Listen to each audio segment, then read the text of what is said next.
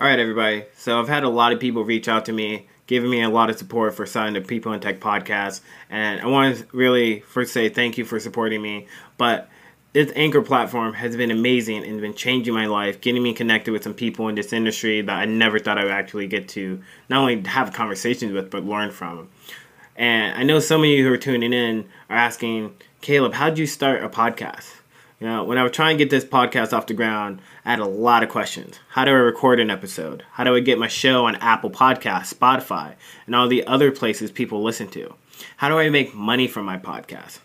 Well, keep it simple. The answer to every one of these questions is Anchor. Anchor is a one-stop shop for recording, hosting, and distributing your podcast.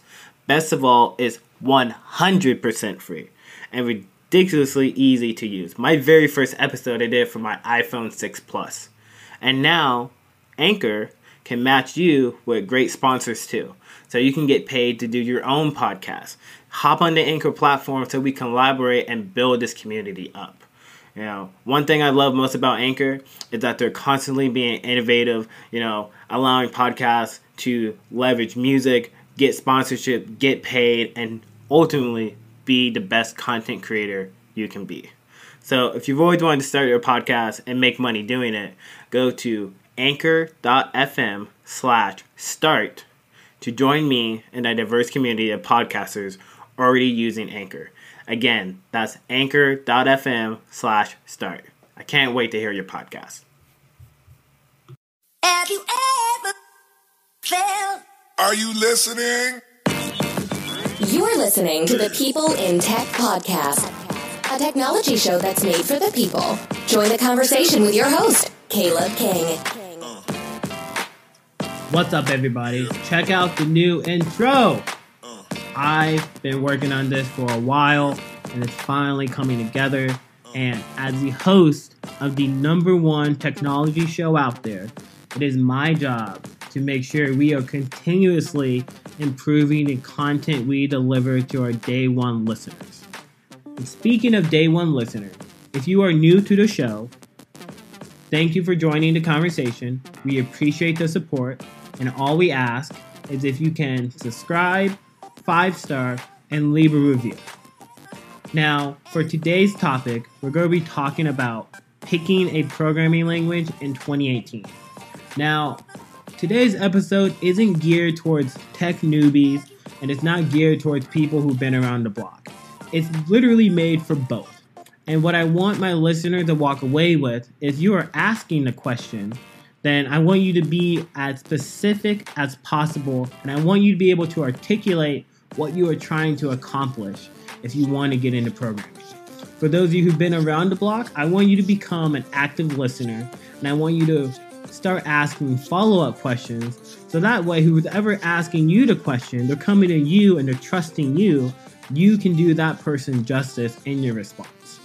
So, let's get into it. Ladies and gentlemen, are you ready?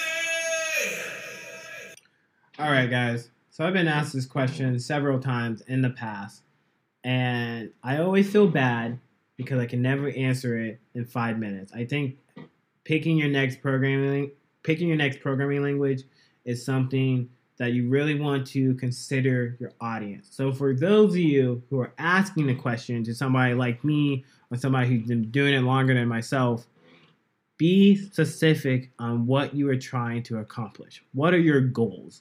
What does success look like to you? Because depending on that answer, it becomes a lot easier for somebody like myself to give you honest feedback, to give you direction, to give you advice or the next steps or what you need to do to take the next step forward.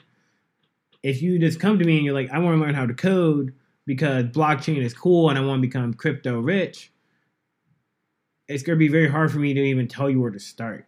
Because one, your intentions don't seem very genuine. Two, in terms of direction, I feel like I can point you anywhere. And because I can point you anywhere, I don't want to tell you where to go at all. But ultimately, I'm going to use two examples. And one really applies to people who have been in the tech world for a while. And one that applies for people who are maybe new to the tech world, or you want to look into getting into tech and get more into programming and understanding how to code. But I was recently at a conference, and my boy Juan, so shout out to Juan, came up to me. Caleb, I love your podcast. I saw you working on Vegan Eats. That looks interesting. Hey man, I'm in sales, but I came to this tech conference because I want to get into programming. Okay. Which language do I start with? And again, that was a very good question. So let's just kind of recap Juan's situation. So Juan is, I believe, is in his mid-30s.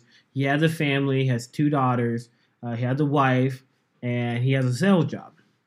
So when I was talking to Juan, I'm like, hey man, like, you're already kind of established in your field, and it seems like you're doing good work and you're getting good money. So, what are you looking to gain? What are you looking to accomplish learning how to code? And Juan just pretty much came back to me, and he was honest. He was like, hey man, I like sales, but sometimes it's just so cutthroat. And there's some years where I feel like I did great, and there's some years where it's just like, it just really hurts me and the family. And man, shout out to Juan for just being transparent about it. But after hearing his story, I was like, well, what are you looking to switch careers? And he just came back. He was like, yeah, I would really like to work at one of those established tech companies because, one, you hear like the work balance lifestyle is just phenomenal. And I asked him the next question, what do you consider a good company? Like, give me a few if tech skills were not a thing, give me a few tech companies you would love to work for.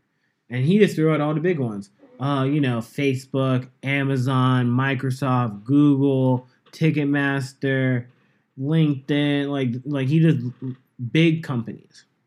And he's like, so if I was, if you were in my situation, Caleb, knowing what you know, how would you pick a programming language? Where would you start? How do I learn? And he actually did a little research before. One, he was already attending a conference, so he was putting in the effort. And since he's a family man and in sales, he already had a job and a wife and kids. I know all his time is valuable, and he has to be very cognizant of his time. So I pretty much, after hearing Juan's response of what a good company looks like, what he's looking to gain, he wanted a career switch.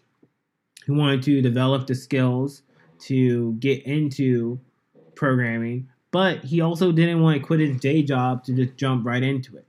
So what I suggested to him, I'm like, hey, Juan, so all the companies you just mentioned, they're enterprise level development. And they normally look for, and again, this is a very general answer, but they normally look for somebody who has Java or JavaScript and or both experience. For me, I'm a JavaScript developer, but everything I've worked on has probably had Java somewhere laying around. So I'm also familiar with Java, but my strengths are in JavaScript. And I pretty much explained to him like my background, my story, and I was telling him like, hey, before you even do a whole career switch, because also you have to consider people who want to get into programming, depending on their story, if they're a little bit older, you have to understand, like, if it's a career switch, like, hey, it's not going to be an easy career switch. But what I've noticed about people who are, like, 30 and above who want to get into programming, they're a little bit more serious and dedicated to learning the language and the technical skills. I've noticed people who are younger, like, under 25, they might just get into it because it's, like, the new thing to do. They think it looks cool. They want to work out of Google, but then when they actually see the work they're doing, they're like, that doesn't really interest me, but by the time they figure it out, it might be too late. So in Juan's case, I was like, hey man, based off everything you said, I've learned Java and JavaScript. And you're probably going to need to know HTML and CSS. Now, depending on how you like to learn, I learn best by doing. But for you, starting off, I used to just watch courses on Team Treehouse. There's so much free content on YouTube. And starting off, before you even consider a developer boot camp or paying for a month-to-month service, I would just check out some of the free content, and I would really try to build 2 applications. I would try to build like a to-do list and then maybe a calculator. But start very simple with the to-do list. And he's like, okay, now, like, where do I find information? And going back to it, I'm like, well, Java is a standard programming language that is maintained by Oracle. So you can go on Google and literally type in Java tutorials Oracle, and that should direct you to the Oracle site where they have walkthroughs, and they're pretty good tutorials, in my opinion, to understand what programming in Java really means. Some people like to learn by books. Some people like to learn by video. In programming, I wouldn't suggest necessarily that's listening to podcasts, but I did suggest to them, like, hey, start checking out Software Engineering Radio, JavaScript Jabbers, People in Tech podcasts. Like, I was trying to tell them, like, there's so many technology podcasts. Try to find one where there's a Code Newbie. Like, there's so many platforms where it kind of helps people in this situation get started. But I guess to recap, I really telling Juan, I'm like, hey, for the first month, just go through Java documentation, go through free Code Camp. That's also one of my favorite resources because one is free, and two, they actually have you slowly write out code, and they challenge you with small projects. But it's really cool curriculum and guidelines to how to get a better understanding of what programming is and what it entails and everything in between.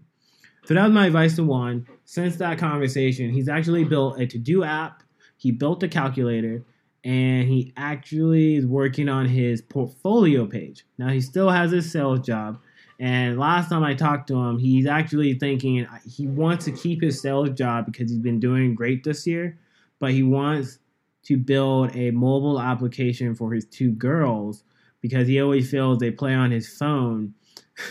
But he's like, God, I wish they would play on my phone, but also learn while playing on my phone. And he's like, but I can't put him on like a book or like something that's made for learning because they think that's boring. Like, I wish it was a game. So I told him I got a few ideas for him.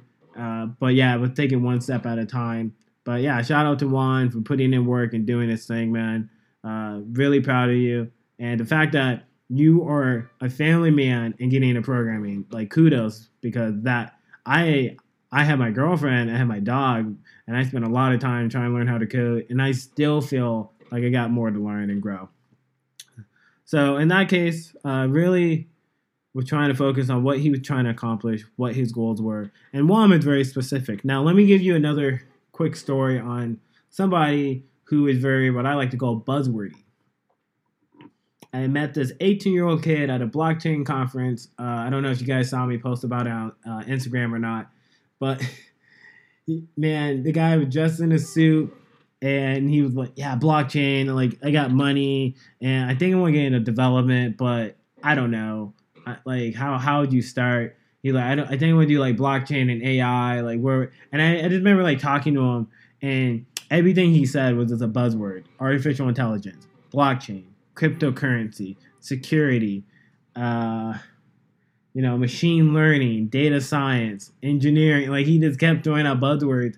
And being an experienced person, we get those types of people who come to us and they're like, hey, I have this great idea. I want blockchain Facebook, and it's going to be better than Facebook. And then they describe their idea, and then we kind of sit here and listen like, that's not, you don't even really have an idea. You're just saying words, and you want to make it like Facebook. But I don't even know if you understand like what Facebook really is anymore. It sounds like you're just saying tech jargon to sound like you're talking about tech. And that can be very challenging to deal with. But I would suggest to my listeners that if you are experienced and somebody does come to you with an idea and they're interested in learning how to program to build or pursue their idea, I would really just start asking more follow-up questions. What are you looking to accomplish? What are you looking to gain? Are you interested in programming, or are you more interested in delivering the product? Do you need investors? Do you even care if you have something? Because like a developer will spend a whole year building an app and making it perfect, where somebody who's not a developer, they'll find somebody who can do a prototype in an application like Framer or InVision, and go to somebody who has money and be like, oh yeah, this is how the app would work. Oh no, this isn't the app itself. This is just the prototype of the app. And that'll take them 2 to 4 weeks maybe. And next thing you know, they'll have somebody say, oh, here's $250,000, get to work. And developers get upset because they're like, no, that's not even a real thing. It's kind of crazy how the world works like that. But a lot of times you do have to understand that if somebody does have an idea, listen to them, challenge their idea, ask them where they are. A lot of people, when it comes to picking a language, they want to get into programming because they want to pursue an idea they have. Challenge that idea. Make sure they understand that, hey, one, is it possible? If you're trying to get information from X and display it on Y, do you even have access to information X? Doing it in code is definitely possible. And I would say as a developer, most things are possible. And some of the best developers I worked with, they really enjoy solving complex problems. But we can't do the impossible. So if you want to, for example, download all the content from Netflix on a thumb drive and show it off somewhere else, that's probably not going to happen because Netflix won't let you download. So I can tell you right now, you can spend months learning how to code and then find out that you can't even get the data you want, and you're like, well, shoot, my idea is trashed. So challenge the idea. When people come to you, don't knock them immediately. I think this happens a lot in the gaming industry where people come up to you, somebody like, oh, I have a phenomenal game. It's just like Call of Duty, but it's not Call of Duty. It's way better. And then after they're done describing it, you're like, it sounds just like Call of Duty. Or it sounds just like Facebook. It sounds just like Instagram. It sounds just like Tinder. What's the difference? Are you niched? If you're not niche, what makes you unique? I always like to use Bumble as an example. Bumble is now one of the most popular dating apps, and that's how I met my girlfriend. But what makes Bumble so cool was Bumble was literally swipe right, swipe left, a slightly different UI, but the difference was, women have to reach out to guys first. That was literally, in my eyes, the only difference that they had over Tinder. And I think women really took that as a good thing because they're like, God, I'm just constantly getting dick pics sent to me daily. These guys are nonstop messaging me. Like, I have to block them. They're messaging me so much. He's so creepy. Oh my gosh, I can't stand it. And then Bumble was like, they saw a problem. They saw some friction. They're like, we can build that app. And they're like, and here's the only difference. For my app, with Vegan Eats, I was like, hey, I deliver food. Uber Eats does the same thing. Caleb, Postmates, DoorDash, Grubhub, they all deliver food. And I'm like, yeah, but you can't order from chefs. Oh, again, sometimes you have a great idea, and all it makes it great is one niche, one little thing. But understanding if you want to build it yourself or if you want to learn programming to build it, that's a different question. And really try to have a good self-awareness of what you're trying to accomplish. What are your goals? So I hope you enjoyed today's mini episode. We really just covered a few different things, but walk away with being an active listener, asking the follow-up questions, and understanding what your audience is trying to accomplish. Because if you know what they're trying to accomplish, it's a lot easier to give advice. So I hope you enjoyed today's episode. Make sure to subscribe, comment, leave a review for your boy, because I got to do my thing, and I'm trying to be a better content creator, but I'm only going to know what content to create if you guys let me know. So again, thanks for being here. Thank you for being a day one listener. I'm out. Peace.